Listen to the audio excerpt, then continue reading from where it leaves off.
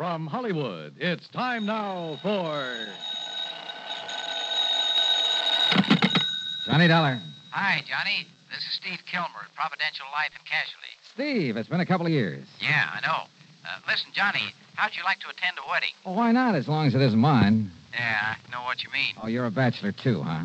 Well, I would be if it weren't for a wife, 4 kids, and a couple of grandchildren. Whoops. Johnny, do you by any chance remember Martha Mayfield Merriman?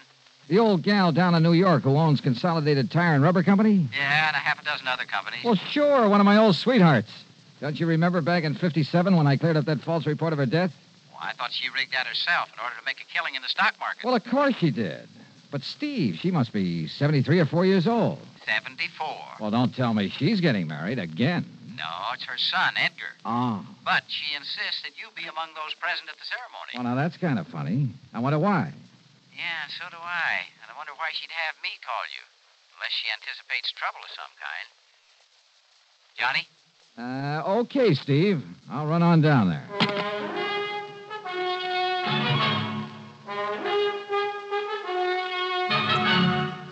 Bob Bailey in the exciting adventures of the man with the action-packed expense account. America's fabulous freelance insurance investigator. Yours truly, Johnny Dollar. And now, Act One of yours truly, Johnny Dollar.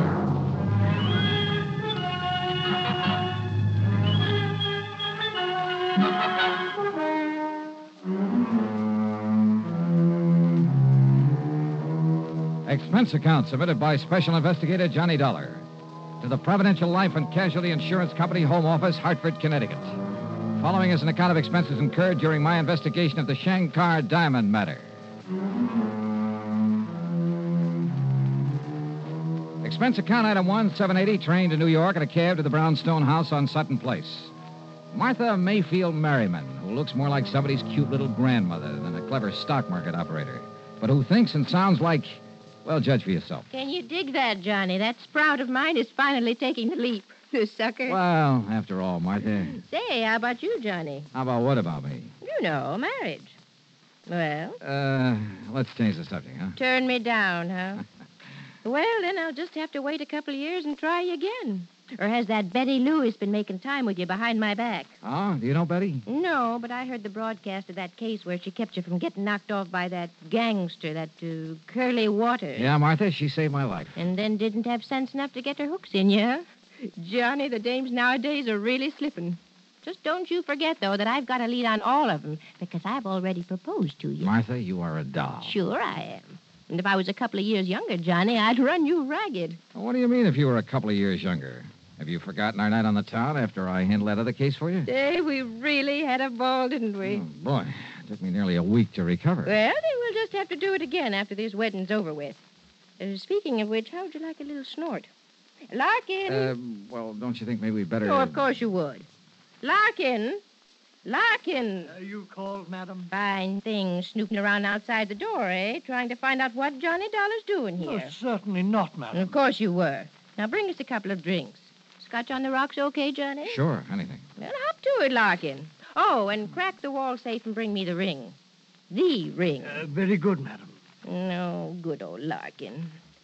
He's leaving me, you know, and I'm really going to miss him. Hey, wait a minute, Martha. Larkin has the combination to your wall safe? No, why not? What would he ever do with the junk I keep stashed away in it? Well, what kind of junk? Just some odds and ends and necklaces and brooches and rings, mostly. A couple of bracelets. And what's the ring? A Shankar diamond. What? Isn't that the one I've read about? Probably. The one supposed to be the opposite of the Hope Diamond that's supposed to have good luck charm about it? No, neither. Why, that thing's worth close to $1 million, isn't it? That's what the insurance company says. And you plan to wear it when your son Edgar gets married? Well, it's silly superstition, I suppose, but maybe it'll bring him and Mary Luann good luck in their marriage. Mary Luann? Mary Luann Melanie Beaufort Exum Culpepper. Sounds like something out of Gone with the Wind. The most gorgeous belle in Greensboro, North Carolina, sir. Oh, is that where the wedding's going to be? And at the old family plantation right outside of town. You're going to escort me to the wedding and the bang-up reception afterward. I understand those Southern folks really know how to throw a wingding. Hey, tell me, Martha, do you expect somebody to make a try for that diamond? Well, sure, I always do. Some of the top jewel thieves in the country have tried to snatch that rock. Uh-huh. Now, who else knows that you've called me in? No, not a soul. Oh, good. Let's keep it that way. I'm with you.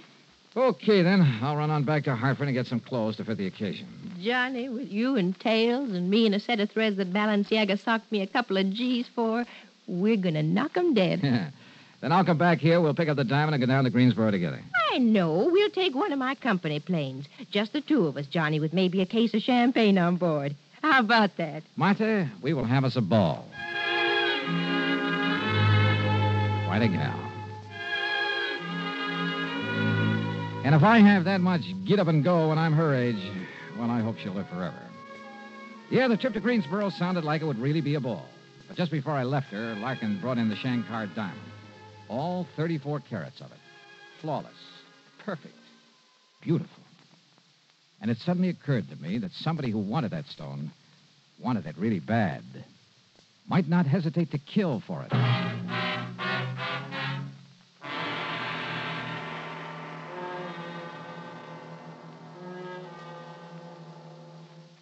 Act two of yours truly, Johnny Dollar, in a moment. And now for another episode in the life of Sergeant Donald Bellwether, my husband.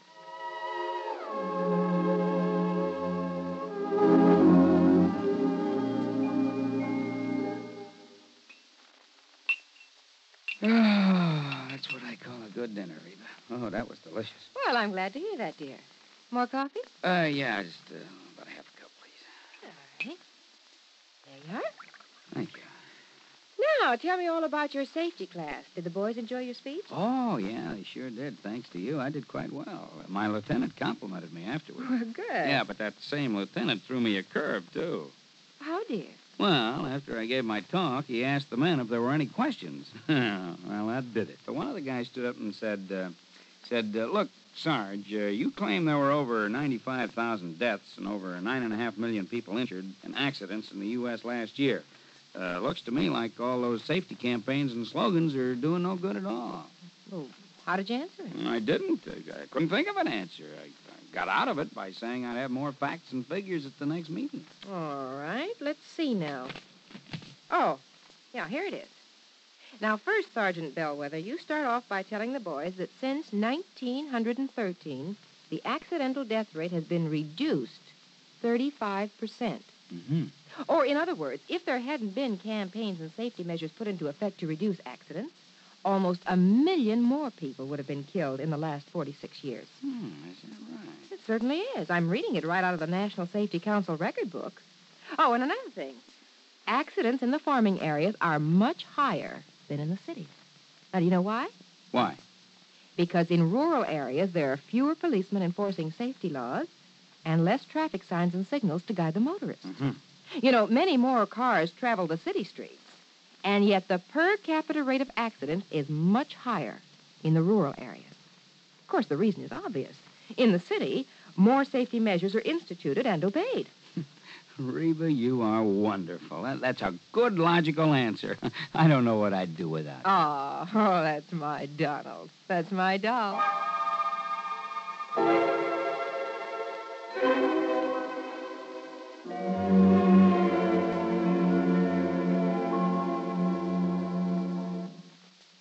And now, Act two of yours truly, Johnny Dollar and the Shankar Diamond Matter. Expense account item 2, $16.50, the trip to Hartford for my formal clothes, then back to New York and the home of Martha Mayfield Merriman. By the time I arrived, she was packed for the trip to Greensboro, North Carolina, and the wedding of her son Edgar. Her chauffeur drove us to the airport and then, much to my surprise, took over as pilot of the huge private two-engine plane that was waiting for us. Within a few minutes, we were airborne and on our way. And in my pocket was the ring, the Shankar diamond. What are you looking so glum about, Johnny? You, Martha. Oh, what are you talking about? I'm the one who ought to have the sourpuss. I proposed to you. You turned me down. Martha, I don't think you really level with me. You think I wouldn't marry you, you good-looking... No, I mean about this diamond. Well, now, Johnny, I don't dig you. Well, if there'd been some real serious attempts to steal it before, I would have been warned by the insurance company. Well, so they forgot to tell you, is all. Is it? Or do you have reason to think that somebody's going to try to get it now, while you're away from your usual police protection? Yeah, I thought so. Okay, Martha. Who? Did you get a look at my chauffeur, Johnny? The laddie who's steering this crate? Well, I could hardly help it. If you mean to say... Yes. Yes, Johnny, I think the only reason Eric ever took a job with me was to get his hands on that diamond. Eric who? Eric Melvin Chatterley. Chatterley. Yes, he's a distant cousin of Larkin, my butler, And Larkin's leaving you shortly. to spend his last days in his beloved England. Did Larkin recommend him to you? No. Actually, he didn't even know much about Eric, in spite of their being related. Well, how long has Larkin been with you? Oh, years. And this Eric? 5 or 6 months. Martha, why do you suspect him? Well, now, 2 reasons. In checking up on him after I hired him, I found out that his old man, Byron Chatterley, is still serving time in an English prison. What for? He was a jewel thief. Sure. I remember reading about him. He was a real expert, painstaking and patient. Spent over 3 years working on a plan to get hold of the crown jewels. But he didn't plan long enough, and that's when they nabbed him. And if some of the head shrinkers are right, if crime is in Eric's blood, well... What was your second reason? Well, about a week ago, I found Eric alone in the study. And I think he was casing the wall safe. But you're not sure. He had a dust cloth, and he started flicking it around, muttering something about giving Larkin a hand, which is highly unlikely. You didn't accuse him? No. I just made it known that I was going to take the diamond with me to the wedding, and I sent for you. But if he knows who I am, what my business is... Well, I don't see how he can. I beg your pardon, madam. Wait, Johnny. Is there any way he could have been hearing us up there in the pilot's compartment? No, I don't see how. Yes, Eric? We'll land in Greensboro in about 5 minutes, madam. Thank you, Eric. We'll be ready. Well, Johnny? Martha, the only time you'll have this diamond is at the wedding. And the reception. After all, that's the only chance us old biddies will have to show off our furs and jewelry. Okay, and the reception. The rest of the time, it'll be right here with me. But nobody's to know that. Martha could be wrong, of course. About Eric, I mean. The fact remained that within a few hours, everybody in Greensboro knew about her being there with the Shankar diamond.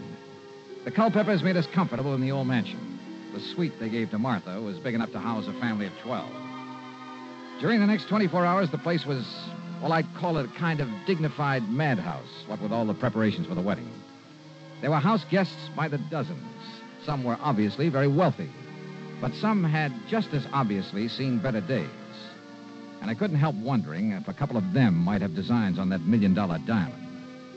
I stayed as close to Martha as possible and at the same time kept a constant watch on Eric. The police who'd been hired for the occasion appointed him as a special guard. Darn fools. They didn't know it, but they were playing right into his hands. If, that is, Martha's suspicions were right. Then, late the following afternoon, the wedding went off without a hitch.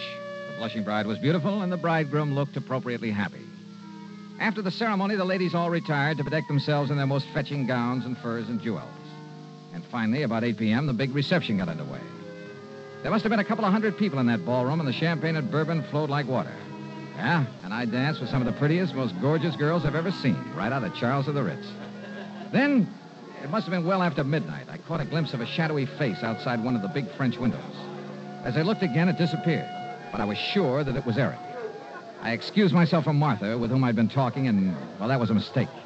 As I reached the window, all the lights suddenly went out, and behind me I heard a scream. It was Martha, no question of it. By the time I fought my way back through the crowd to where I'd left her, the lights came up again. And yeah, there she lay, unconscious on the floor. The Shankar diamond stripped from her finger. Act 3 of yours truly, Johnny Dollar, in a moment. Do you know who said, absolute freedom of the press to discuss public questions is a foundation stone of American liberty? Those words were said by former President Herbert Hoover. Mr. Hoover was well aware of the important role that freedom of the press had played in the creation and growth of the United States of America. He realized that without freedom of the press, no democratic form of government could exist.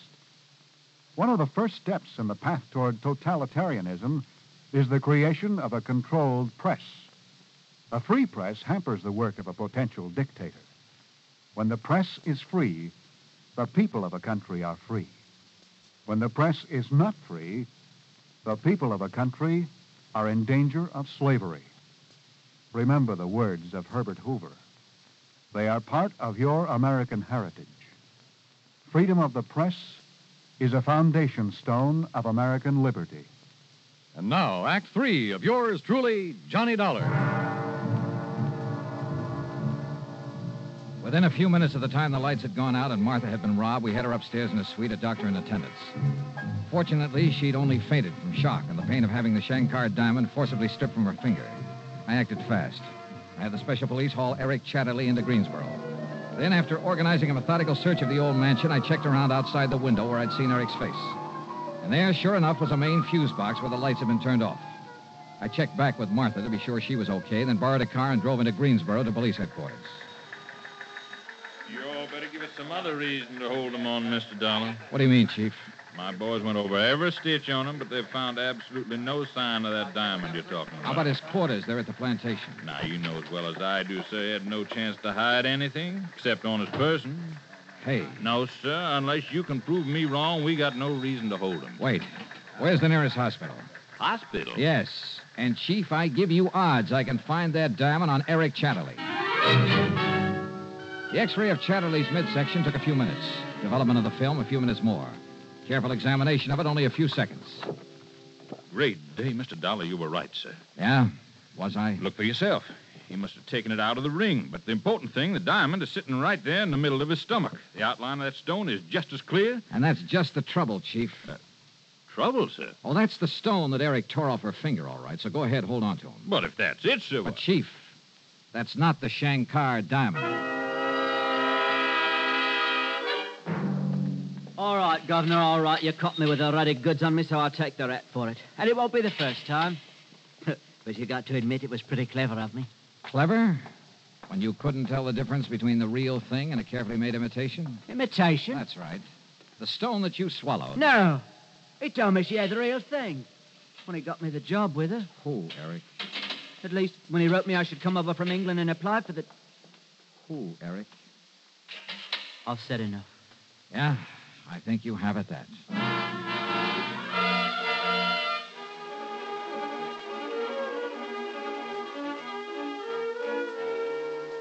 Eric have the combination of that wall safe? Of course not. As I told you, the You're only... sure, Martha? Well, of course I am. When you say paste and imitation... Johnny, are you kidding? When's the last time you wore the Shankar diamond? At the big charity ball last spring. If it was the Shankar, not this imitation you're talking You about. haven't had it cleaned or checked by a jeweler since. No, why should I? Then it probably wasn't the Shankar, and you're sure you didn't know about this imitation. Do you think I'd go around flashing a phony? Now, look here, Johnny. I love you dearly, but don't you cool me with a line like that. Don't rile me, boy. Okay, honey, okay. Keep your head on. Just get ready for a quick trip back to New York. As soon as I can find us another flyboy. During the flight back to New York, Martha asked a lot of questions, but I sidestepped all of them, promised her a real dramatic ending to the case. And I kind of quietly prayed for one myself. When we reached the old brownstone house on Sutton Place, we told Larkin the butler about the robbery. Then, at my insistence, went upstairs to his quarters on the 4th floor. Here you are, sir. I'm afraid I don't understand. You've sure got me bugged, too, Johnny. Larkin, I see you're already packing for your trip back to dear old England. Yes, sir. During my 4 years of service with Madam, I find I've accumulated quite a... I beg your pardon, sir? I'm going through every one of these bags of yours, Larkin. Now, Johnny. Maybe even tear them apart to look for false bottoms, hidden compartments. Sir. I'll do the same thing to your clothes, your shoes, if necessary, until I find the Shankar diamond. Mr. Dollar, Madam. Now, Johnny, what's the gag? Sometimes blood will tell. Isn't what that head shrinker said to you? Well, yes, Yeah. but I... You were thinking only of Eric, of his relationship with the notorious Byron Chatterley, the man who quietly, patiently spent years working on a plan to get hold of a precious stone. You forgot all about Larkin being related Now, to him. just a minute, You trusted Larkin, to the point of letting him have the combination to the safe where you kept the Shankar. So he had an imitation made, a beauty, out of a thing they call strass. Strass? Yeah. It's a highly leaded glass that only an expert can tell from a real diamond when it's cut correctly. That's what you've been wearing the last few times Well, I up. just can't believe it. But Larkin realized that sooner or later the fake would be spotted. So he evolved another scheme. To have the fake one stolen by his distant cousin, Eric. Same blood, remember? If Eric got away with it, okay, and Larkin was clean. He could split with him later when Eric got wise to the phony. If Eric was caught as he was, Larkin's skirts would still be clean. Right, Larkin? Quite, sir. And you won't need to destroy my luggage. I'll fetch you the diamond. Yeah, you may as well. But I must say, if you hadn't discovered the one Eric stole was paste... I'd never have got on to you. May I ask how you did it, sir? Sure. The X-ray of your beloved cousin's belly. Well, I realize, sir, that that's how you located the stone. It also told me it wasn't the real one. Well, so help me, Johnny, I don't dig you. We'd never have seen the real one. What? Genuine diamonds are completely transparent to X-rays.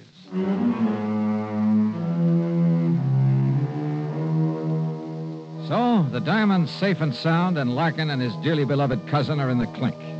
Martha was a bit upset over what Larkin had done, but, well, she'll get over it. Yeah, and I sure hope I get over this headache. That brawl she threw for me by way of celebration was a dilly.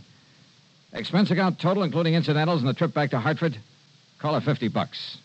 Yours truly, Johnny Dollar.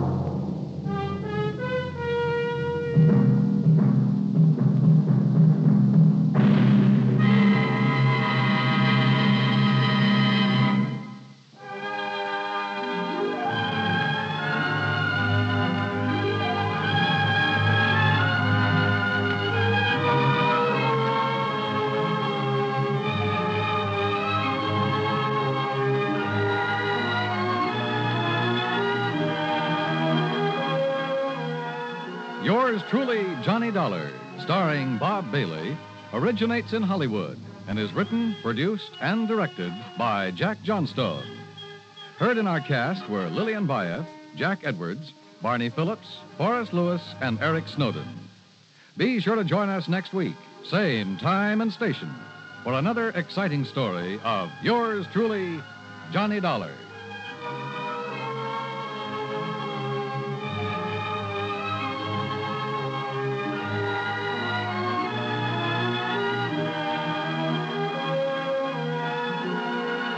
This is Dan Coverly speaking.